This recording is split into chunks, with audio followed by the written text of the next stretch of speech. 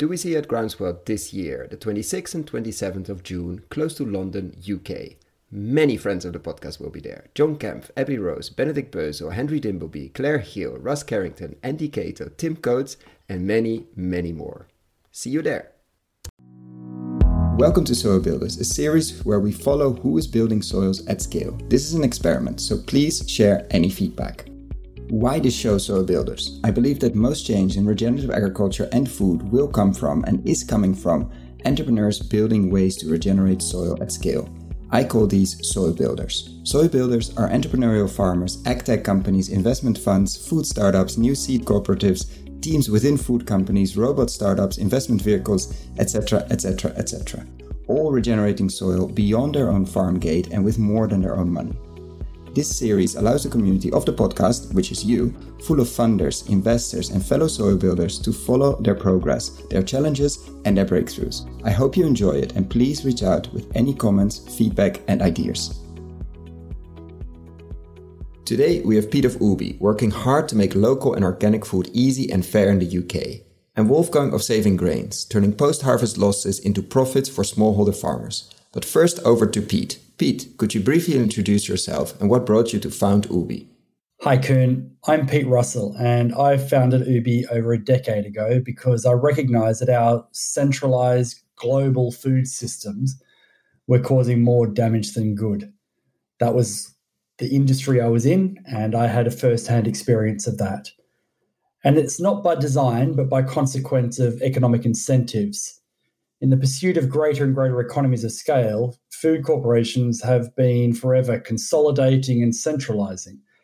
Food production methods have been optimising for maximum yield at minimal cost, and the food itself is optimised for the demands of long, convoluted supply chains and for merchandising, rather than for nourishment. So Ubi was founded as a solution, as a short, fast, and simple sales and distribution model, which is designed to bring economies of small scale, if you will, which can actually compete with mainstream food at the retail end of the market, whilst ensuring that all the actors within the supply chain, in particular the food growers, are receiving the right proportion of the retail pound. And what is the biggest difference for farmers working with you compared to working by themselves or working with others? I'd say the biggest difference for farmers working with Ubi compared to working by themselves or with others is that they have a comprehensive system with Ubi, wrapped with full support, so that they can easily manage a direct sales model to households and businesses in their local region. This means that farmers can often double or even triple their margins without needing to become experts in sales and distribution. And what makes Ubi so unique in the direct-to-consumer marketplaces, which is slowly getting more crowded? What makes Ubi unique in the crowded space of direct-to-consumer marketplaces is that it's primarily designed around the logistics, coordinating and streamlining the delivery process from gate to plate. Collating, an ever-changing range of perishable goods from small independent suppliers is a complex task.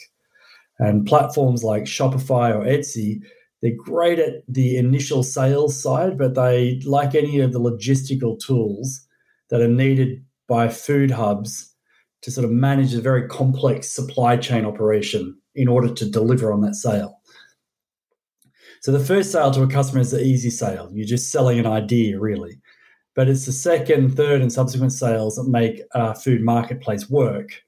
And that heavily depends on the entire customer experience working for the customer, including it arriving on time, in the right place, in full, and as fresh as expected every time.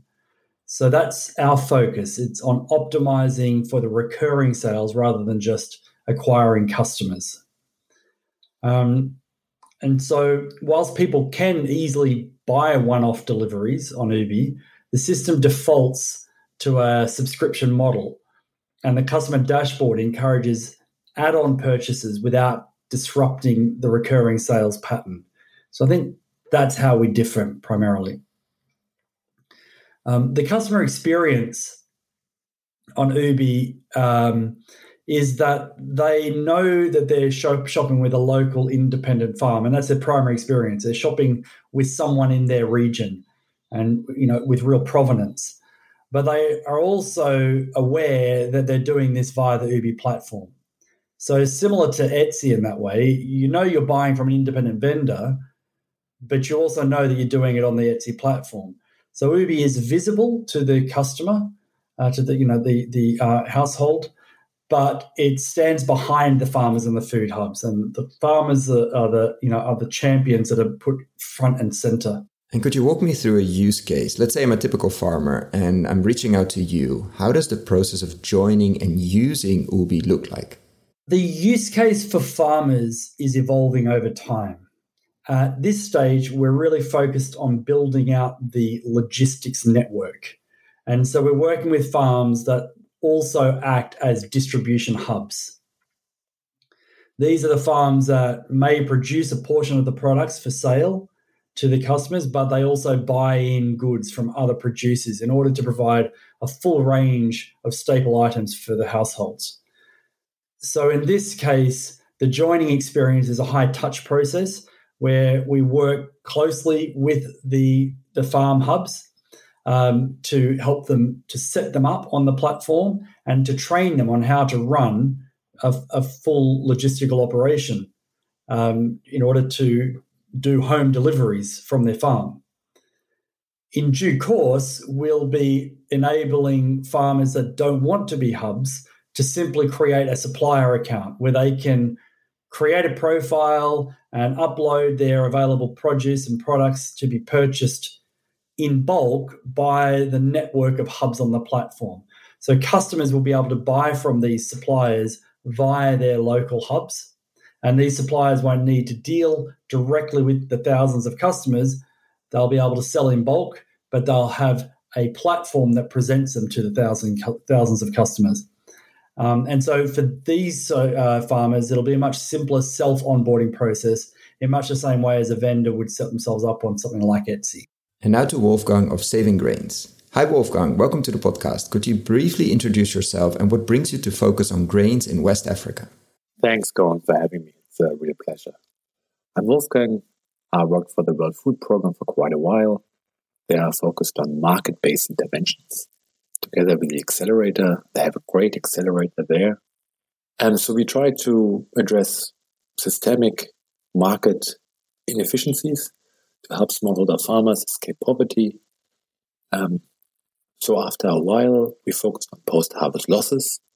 And basically, we've seen this huge opportunity to have a scalable business addressing these issues. And that's why we founded Saving Grains.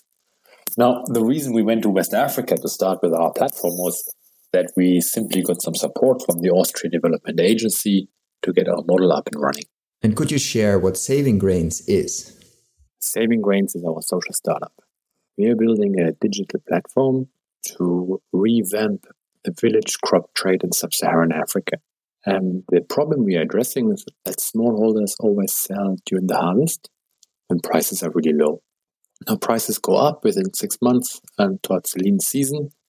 And in Ghana, it's a whopping 80% price increase on average.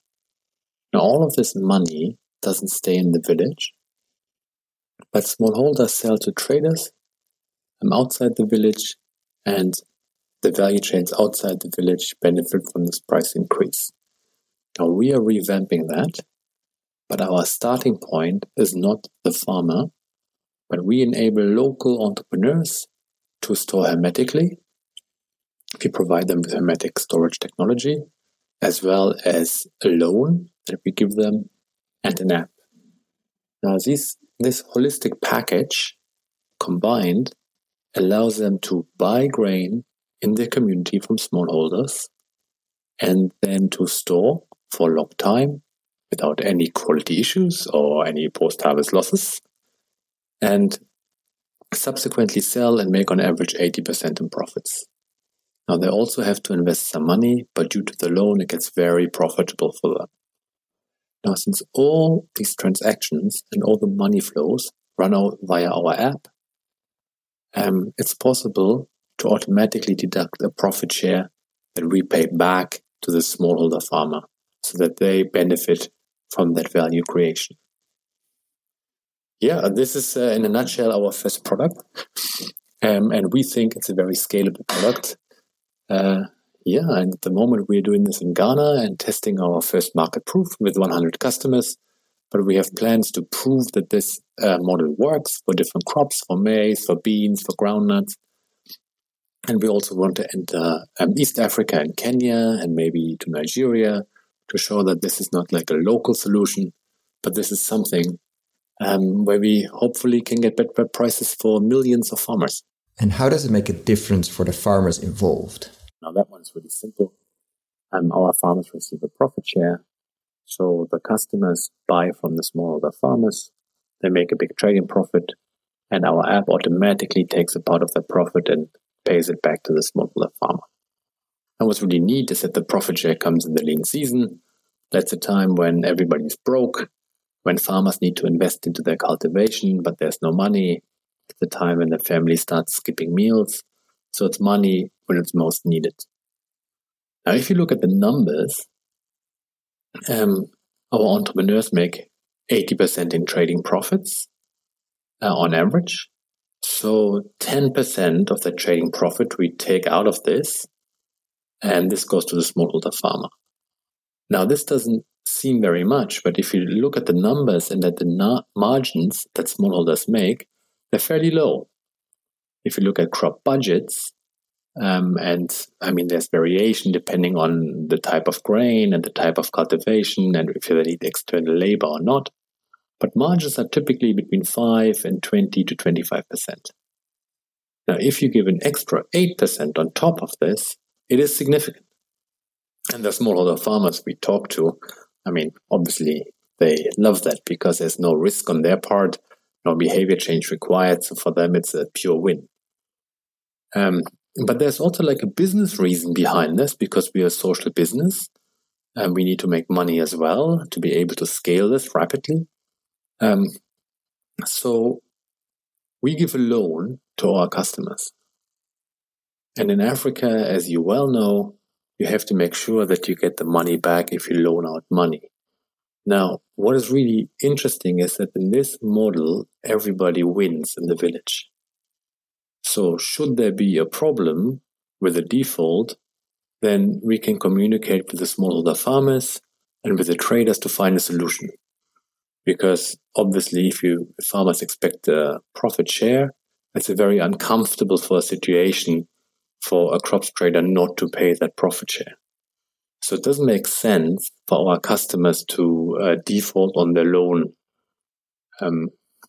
and be unpopular in their village. So there's a big social element of this. There's also a huge social element that we completely underestimated, that our customers love the social position. They love to be in the position to be the source of a profit share and extra money to farmers. So we're very happy about this social element, and we find that it's very well intertwined, the social element and the business element. And compared to other solutions, how is it fundamentally different? Well, most sub-Saharan African markets are completely dominated by traditional crop trading, which means the trader comes in the village, buys grain, grain travels through aggregation centers and to population centers, and all these interseasonal price increases run up in later parts of the value chain outside of the village. Now, our solution, as described, is obviously very different and has many advantages. We formalize the crop trades to the traders. They get a loan, they get a financial history, they get transparency over their own trading activities, and there's profit shares to smallholders. So it's a big step to what's currently happening. Now, there's other digital approaches, very interesting ones like Ecocenter or FX Nigeria. Safaricom is also working on solutions. But what distinguishes our solution from others is that we are a completely free platform. Now, other solutions are more captive. So they use these crowd elements to basically aggregate themselves. They sort of like use this more as an agent model, but the crop is controlled by them. Whereas we are a free platform, we really build on the entrepreneurial energy and activity of our customers, and they can buy grain and sell grain to anybody they like, as long as it goes through our app. There's also an additional element to our business model, where we also offer a connection to other markets, especially the urban markets and the big off-takers, since we have higher quality grain. But this is not mandatory. We just offer our customers a price for their grain, and they can accept or reject it depending on the other opportunities they have to trade. So we really build on this, being the tool for like hundreds and thousands of entrepreneurs to become small businesses or even bigger businesses and grow. If you found the Investing in Regenerative Agriculture and Food podcast valuable, there are a few simple ways you can use to support it. Number 1, rate and review the podcast on your podcast app. That's the best way for other listeners to find the podcast, and it only takes a few seconds. Number 2, share this podcast on social media or email it to your friends and colleagues. Number 3, if this podcast has been of value to you, and if you have the means, please join my membership community to help grow this platform and allow me to take it further. You can find all the details on gumroad.com/investingregenag or in the description below. Thank you so much, and see you at the next podcast.